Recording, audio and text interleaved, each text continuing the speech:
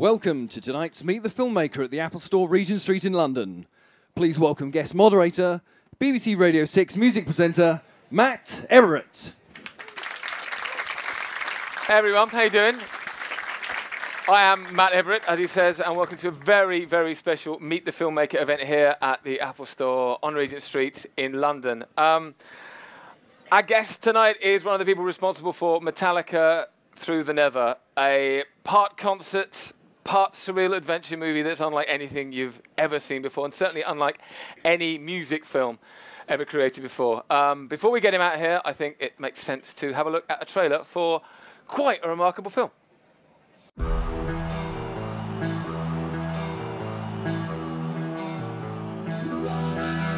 My whole life I've been waiting for that moment when it all starts to make sense. We got a truck that's out of gas in the city. You're gonna find it, and we got something the band needs tonight, okay? So get him back, and you know what to do. Another night, another show. I do what they tell me. I go where they send me. But sometimes the moment that changes everything is the one you never see coming.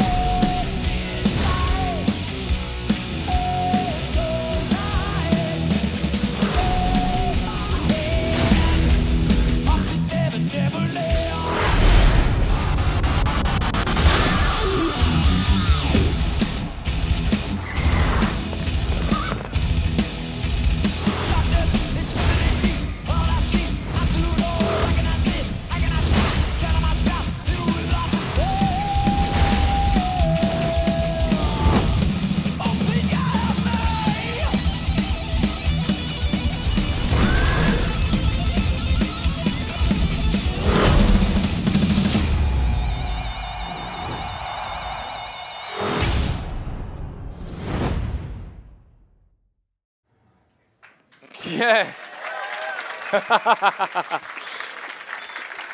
Yeah, it's pretty big. It's pretty massive. It's pretty massive. So let's invite our guest on stage, a man from a group who've kind of broken the rules for what it's possible for a rock band to do, and they've done that again with this film. This isn't about metal. This isn't about thrash or rock. This is just about one of the greatest bands of all time. From Metallica, Lars Ulrich. The filmmaker. All right. How you doing? I'm doing great. Nice to see you again. Nice to see you too. This is our second interview today. This is, yeah, we're like old friends now. You already know all the answers. You just tell them. No, this is going to be new stuff. You meet the... Wait, just hang. How cool? Are we actually in the store? Yeah, this is the store. How cool is this? Let's go shopping. Let's go shopping. Forget about this.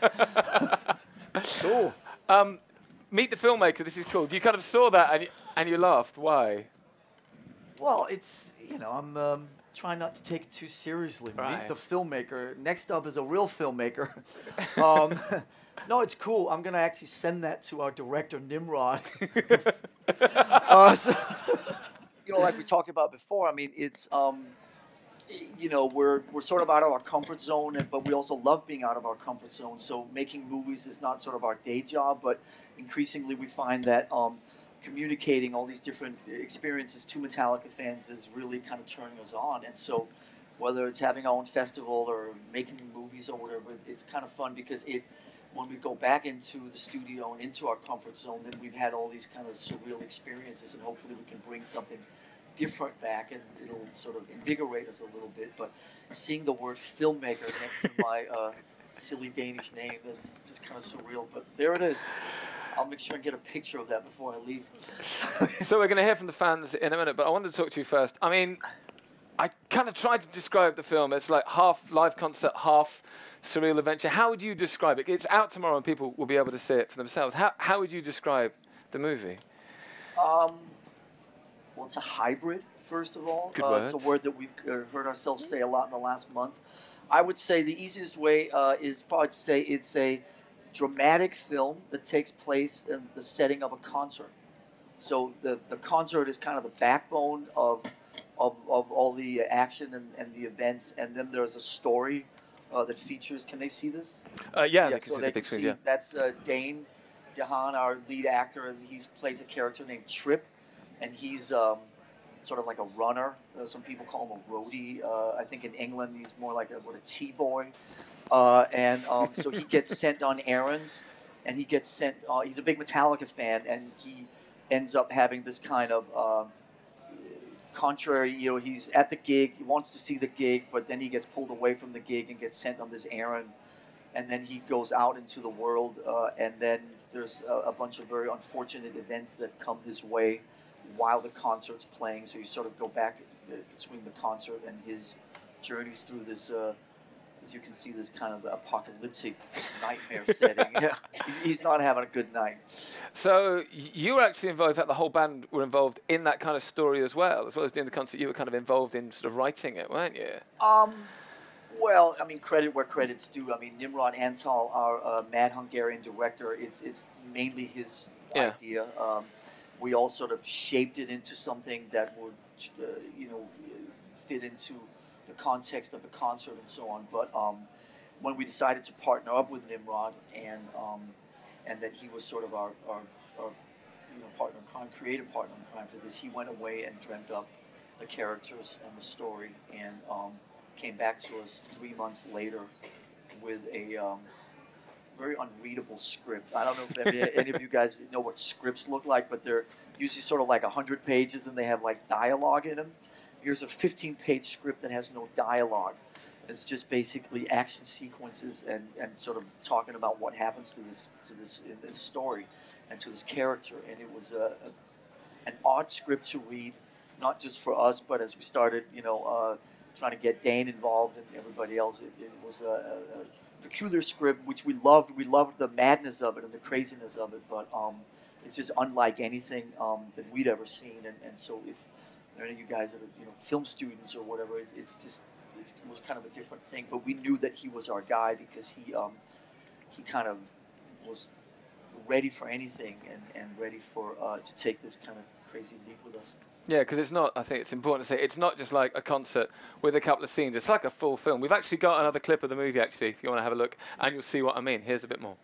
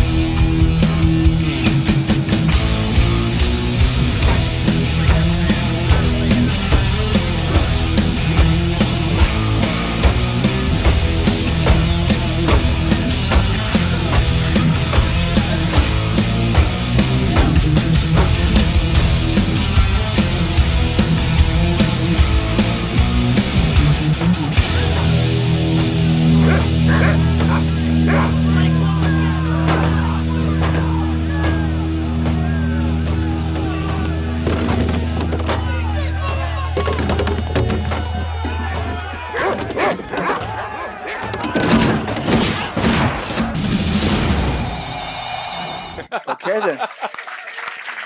You see what I mean? That was the Rob Trujillo mix. God damn. We saw a bit of it there.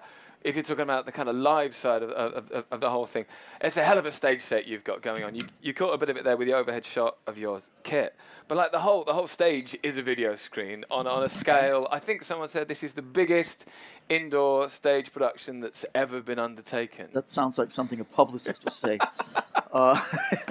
It's a pretty big show. Yeah. It's pretty big, yeah. I mean, over the course of the last 20 years, Metallica started playing when we play indoors, we like to play in the round, as we call it. So that just we continue to try to come up with different ways of doing that. The one thing that's different about this stage compared to the last few stages is that this is a bit more theatrical.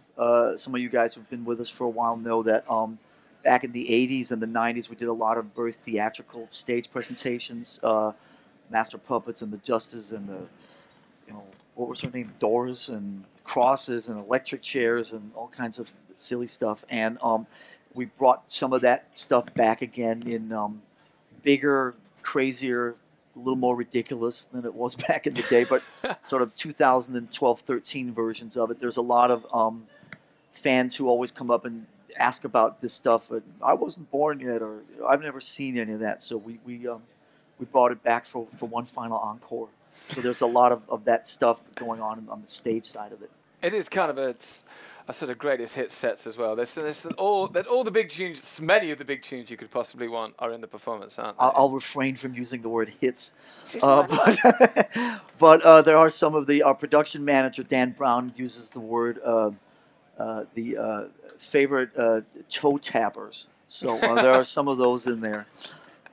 So yes, there are. I mean, obviously, when you're doing a film at this scale, having songs in there that the audience knows helps, rather than the obscure rarities from the end of Reload or something. So there are some of the more well-known songs in there.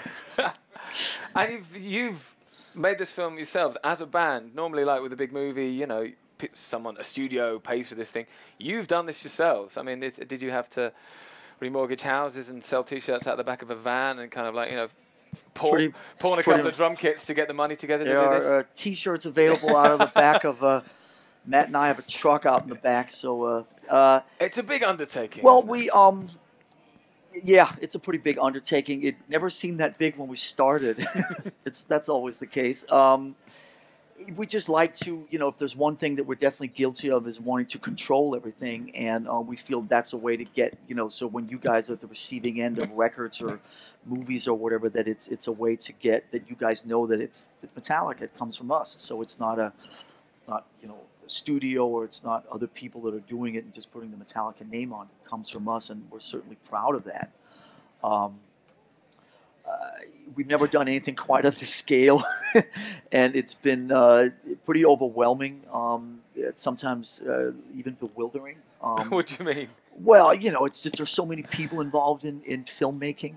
When you make records, it's the four of us in a fairly small, contained, intimate space. When you make films at this level, there's just so many different entities of people involved. And for people that like to, like I said, control their environment, there's just a lot of things you got to deal with. But, we increasingly sort of look at Metallica as, I guess, hovering in our own bubble, existing in our own world. And we, have our own record company now, and we have all our masters and our recordings. And we're just not big on sort of, I guess, if you bring partners in, then you sort of gotta listen to them, and then you gotta wait. He wants this, and how about this, and can we change it? And the different edits. If we do it ourselves, then we know that nobody's gonna sit there and talk us out of whatever it is that we're thinking, no matter how crazy it is, for better or worse, actually. Let's have another look at the film. We've got another clip as well, and then we'll go to the Q&A, and you guys can put some questions to Lars. So here's another clip of Beyond Through the Never. Crying, weeping, shedding strife, year after year, after life.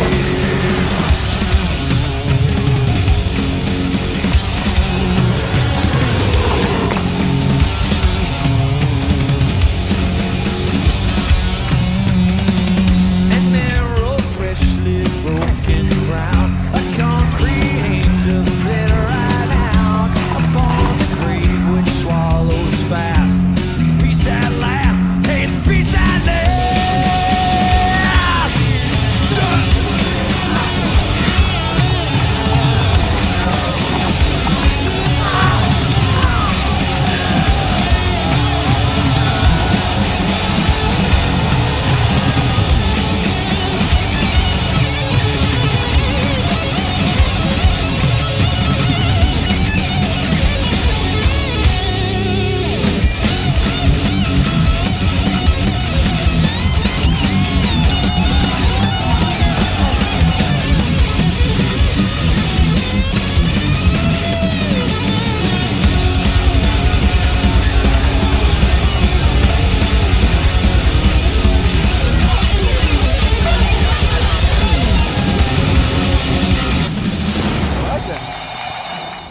guy on the horse? I have no idea. One of the characters of the film.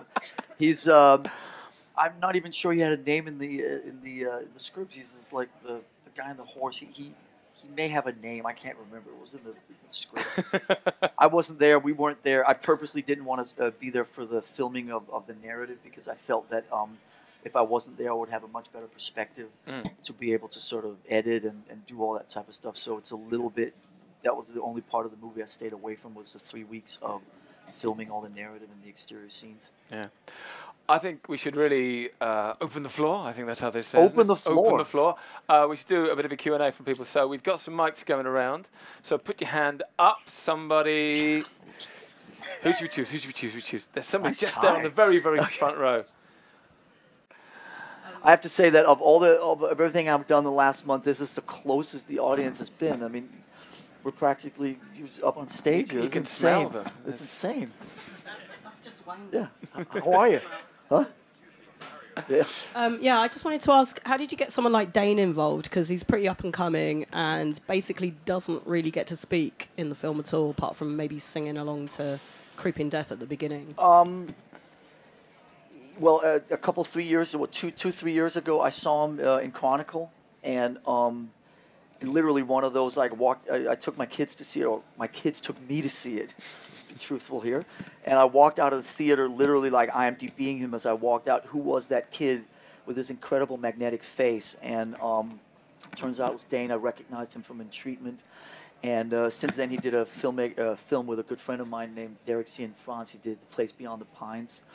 And so when we were casting this about 15 months ago last summer, his name was the first name that came up. And I just called our producers and I said, we have to get this guy. There's no other choices. There's no other options. We have to get this guy. And so we just went to work. And I called Derek Cianfrance, and our director called somebody, and I knew the agent a little bit, and we did all that stuff where you start making phone calls. And we got the script to him, and after he read it, I guess about 10 times and tried to make heads and tails of it like everybody else, he finally met our director, and they hit it off really well, and he agreed to do it. So he was the only guy that we even needed to go to, and he was so obvious for this part.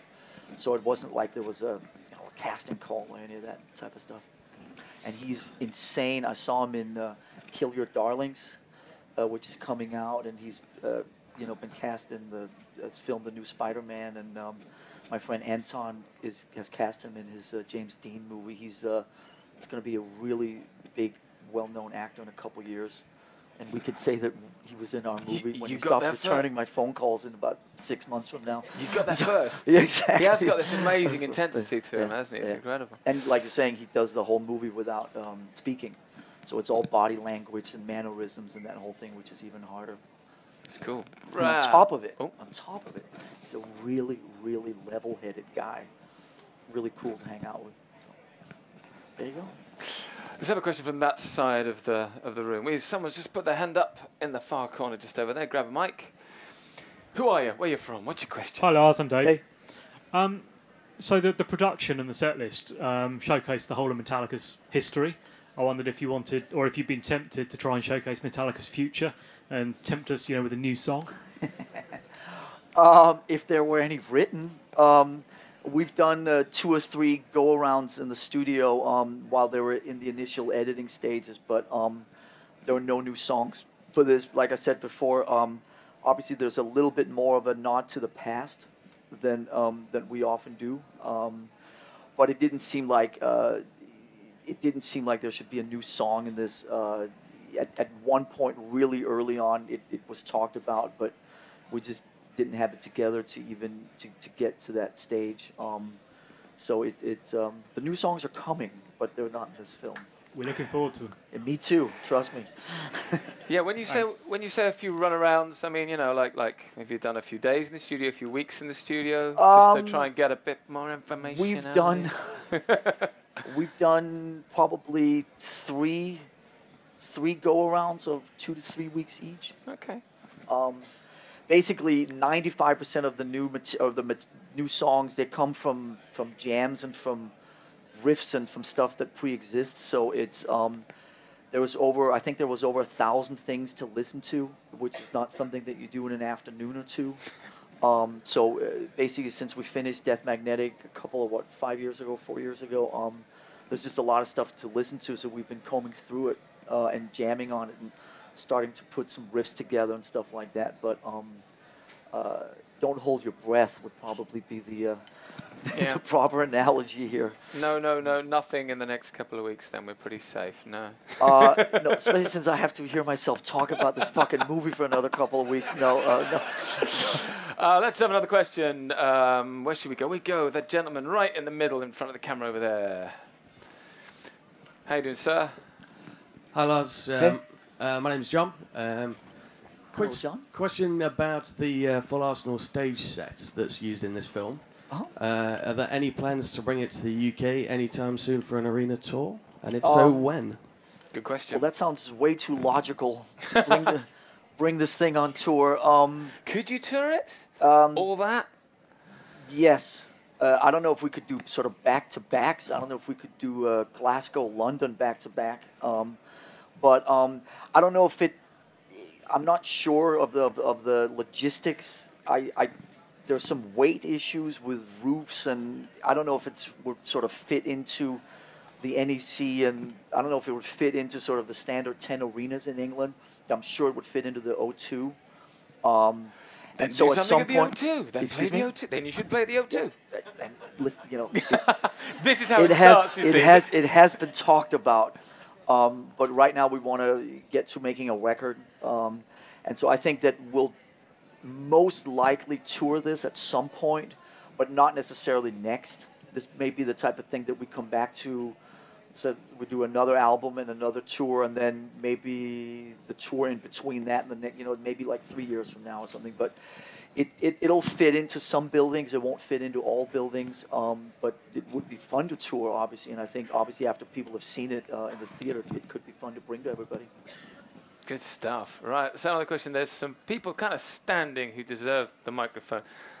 Yes, you just there. Wonderful. Hey man, how you doing? I'm Jack. Hey. What's up? Our manager, Sean Duffy's out of Chicago, is a good friend of Kirk's. And Kirk was explaining to him about, as you've already kind of touched on, the financial issue of having to put up the money yourselves, essentially, which I guess is probably a first for a while for you. From where I sit and from where we get it, we kind of get to come to some of your shows with Kirk. You're very, fuck it, let's do it, let's give it a go. Kirk is a little bit more, likes to think things through, and obviously you got Cliff and Peter at the back helping out. Was there any ever serious discussions about, whoa, hold on, this is a big thing suddenly to having to be putting the money in ourselves, or was it no, it's going to work? It'll, it's a great risk to take. That's an excellent question.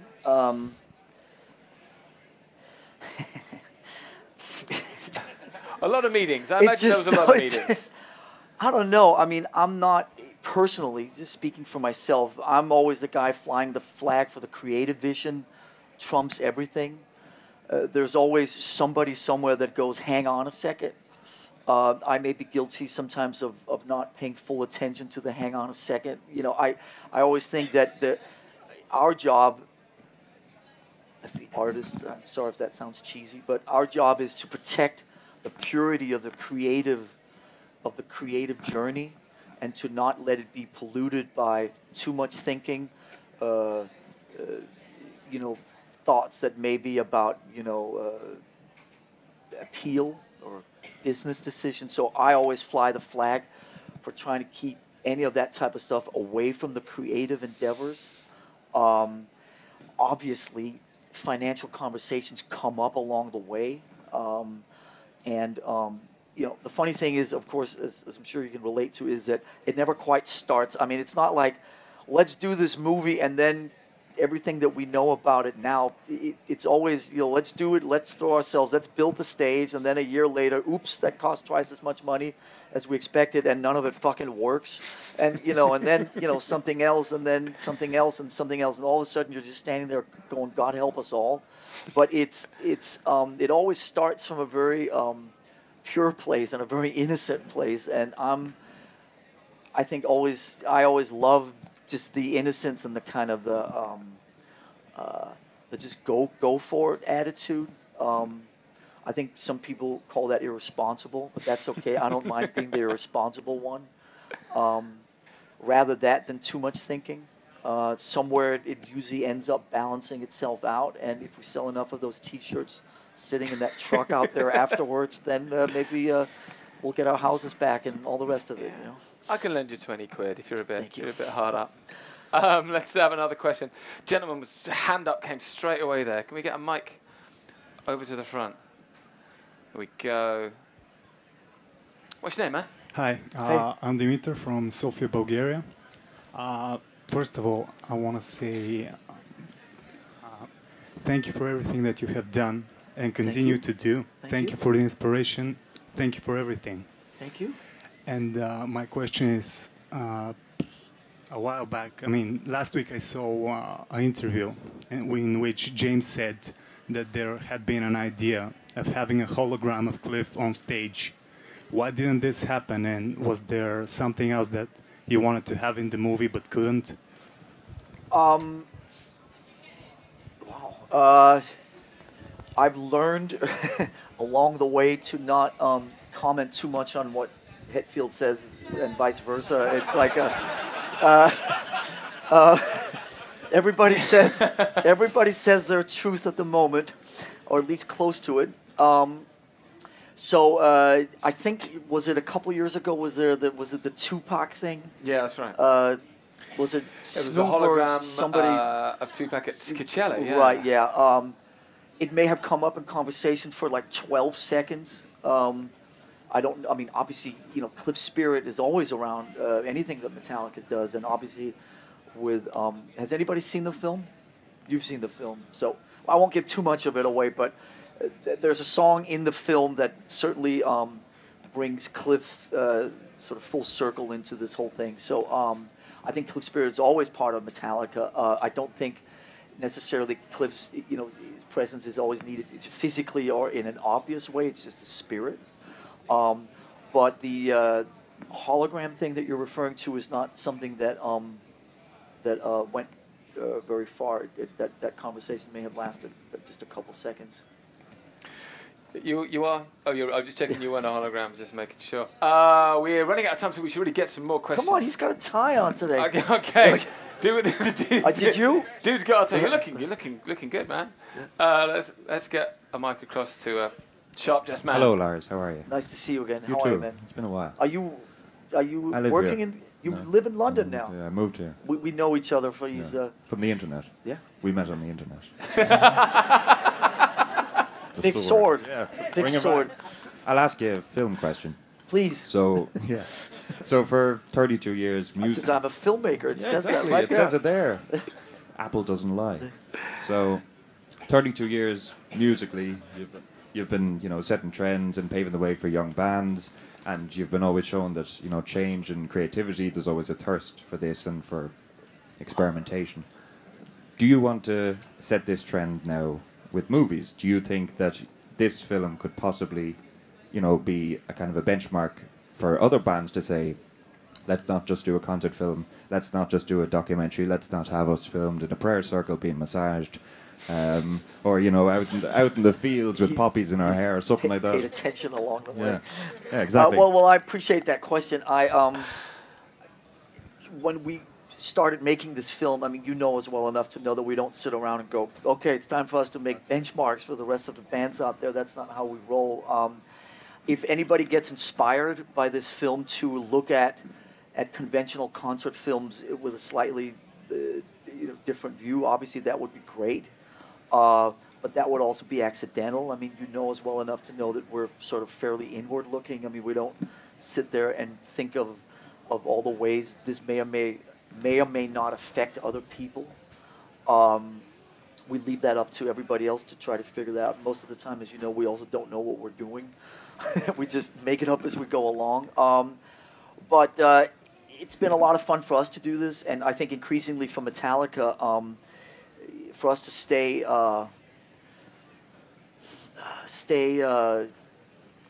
hungry and stay sort of invigorated and challenged by Metallica, we have to continue to sort of just find different ways to express ourselves creatively. If we were stuck in the kind of, record tour grind, I think that we would just find that way too confining. So making movies, doing our festivals, answering the phone when Lou Reed calls, these types of things, they're a lot of fun for us, and I think they keep us alive. And I know that there's a few people who go, enough of all this other extracurricular shit, get back to making Metallica records. And we do hear you. We read every one of your comments. And we also know where you live, by the way. And we know what you had for breakfast. But, so in due time, but for us it's about a balance.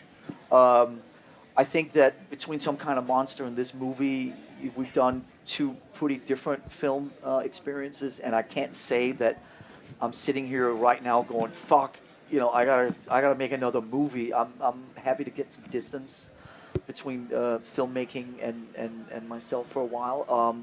But it may happen again. Maybe there'll be a Through the Never Part 2. Who knows? Probably not, but who knows?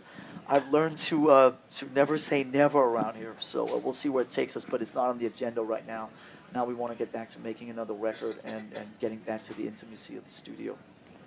Thanks, man. Thank you. And the final question. That's 40 minutes already? Apparently so. Really? Who's giving you the wind-up signal? That guy, Steve? Okay, Wait, let me get my iPhone out. Who should it be? Who should we choose for the final question? Oh, there's. Go ahead. Go ahead. Hi, Lars. My name's Hey. Ed. Oh, yeah. Just to get back to the music, was there a song when you watched this back that you felt got a new lease of life, a new set of balls in the context of the film? Well, thank you for asking that. I've always had a weak spot for The Memory Remains. There are one or two nameless people within the ranks that think that The Memory Remains may not be the finest moment of Metallica's career, which we respect. I think The Memory Remains plays really well in this film, and the way it interacts with the audience. I think it's gotten a great. We love playing that song and the interaction with the audience at the end, and just the tempo and the weight of it. So having that in the film is really cool. Obviously, there may be a few astute observers who know that there are some songs that were played that are not in the film. It was not so much about these are better songs. It was like what songs would work better within the context of the film. So everything about this film is just really about making the best film possible. So it's probably not a secret that, say, Sad But True is not the film. But it just wasn't working within the context of the story and the dynamics of the set list and so on. And so, but The Memory Remains, I think Cyanide also works really well in this film. Justice works really well in this film. Say again? Speak up, man. Thank you. Yeah, so, there's, post-production on this film was insane. We spent the last year editing it because so much of it's like, how do you weave the story in and out of this concert? What songs work and what songs don't work? And, should some of the songs be edited? And, then we started moving songs around in sequence, and I can be a little protective of the set list since I'm the one that writes the set list. And all of a sudden, there was like, can we move this song over here? No, you fucking can't touch my set list. And then I started opening up to that for the better of the picture, for the better of the film and all that. So it was a long process, but I think I may have answered your question now. I think so. That was good. I just don't want this to end. Let's close the store, let everybody go, and let's just keep going this all night. One more. I can't deny, Lars, can I? Come on. You choose someone for the very final question. I choose somebody. You choose somebody. Someone put a hand up would be a good thing. Okay. Him? Okay. This dude. What? Say again? Oh, well, thank you. Ew, just pass it. Oh, Thank there you. we go. Let me just pass it down that way. It's a silly question, to be honest. Hang on, wait. We'll end on a silly question. Who are you, sir? Hi, how are you? Just wanted to know, what was it like playing right underneath those massive Tesla coils? Yes, okay. Testicles? Is that what you said? What? I'm sorry, I can't hear you. Tesla coils. Tesla coils. Pardon my French. Testicles. Okay. It's like, man, yeah. Hairy. It was very hairy. No. It was pretty nutty. Because. Hey! Whoa! Thank you. How do I top that one? That's a pretty high point to go out on. Because this film this is not filmed on tour. So most concert films, when you see, they're filmed on tour. So you're 150 shows into something that functions. We did a few warm-up shows in Mexico City, and then we started filming. So all the shtick and all the theater and all that stuff, a lot of it wasn't really dialed in like it would be if you were like a year into a tour. So a lot of that stuff was a little, some of it was working, some of it wasn't working, some of it sort of occasionally worked in true Spinal Tap fashion, of course. So those Tesla coils, when you have a guy who stands there and tells you every night, do not get off of your position, Hetfield and Hammond Trio, don't cross this line. You could get zapped. You will die instantly. All this type of stuff. It just puts things in a different perspective as you're sitting there. And as I'm sitting there playing, I was looking up there, and I can be pretty fast on my feet. And I always, I felt that if there was something that was going to go astray, that I would just quickly, I was convinced that I could beat the lightning or beat the zap away from the drums and jump off before it. So I sat and played close attention, but it was pretty crazy stuff. And with all the pyro and the statue, there was a couple nights where the statue fell and leveled the drum kit and all this type of stuff in true Spinal Tap fashion. So it was pretty edgy, the film, because it was not really rehearsed that much because it was a film and not a tour, Good final question. We could keep going, but unfortunately, I've got to wrap it up now. The film Through the Never is out tomorrow. Check it out. It's quite a staggering piece of work, as is my guest. Ladies and gentlemen, give it up, Lars Ulrich! Thank you. Thank you. Thank you again for joining us for tonight's special event. Please visit iTunes to download the podcast.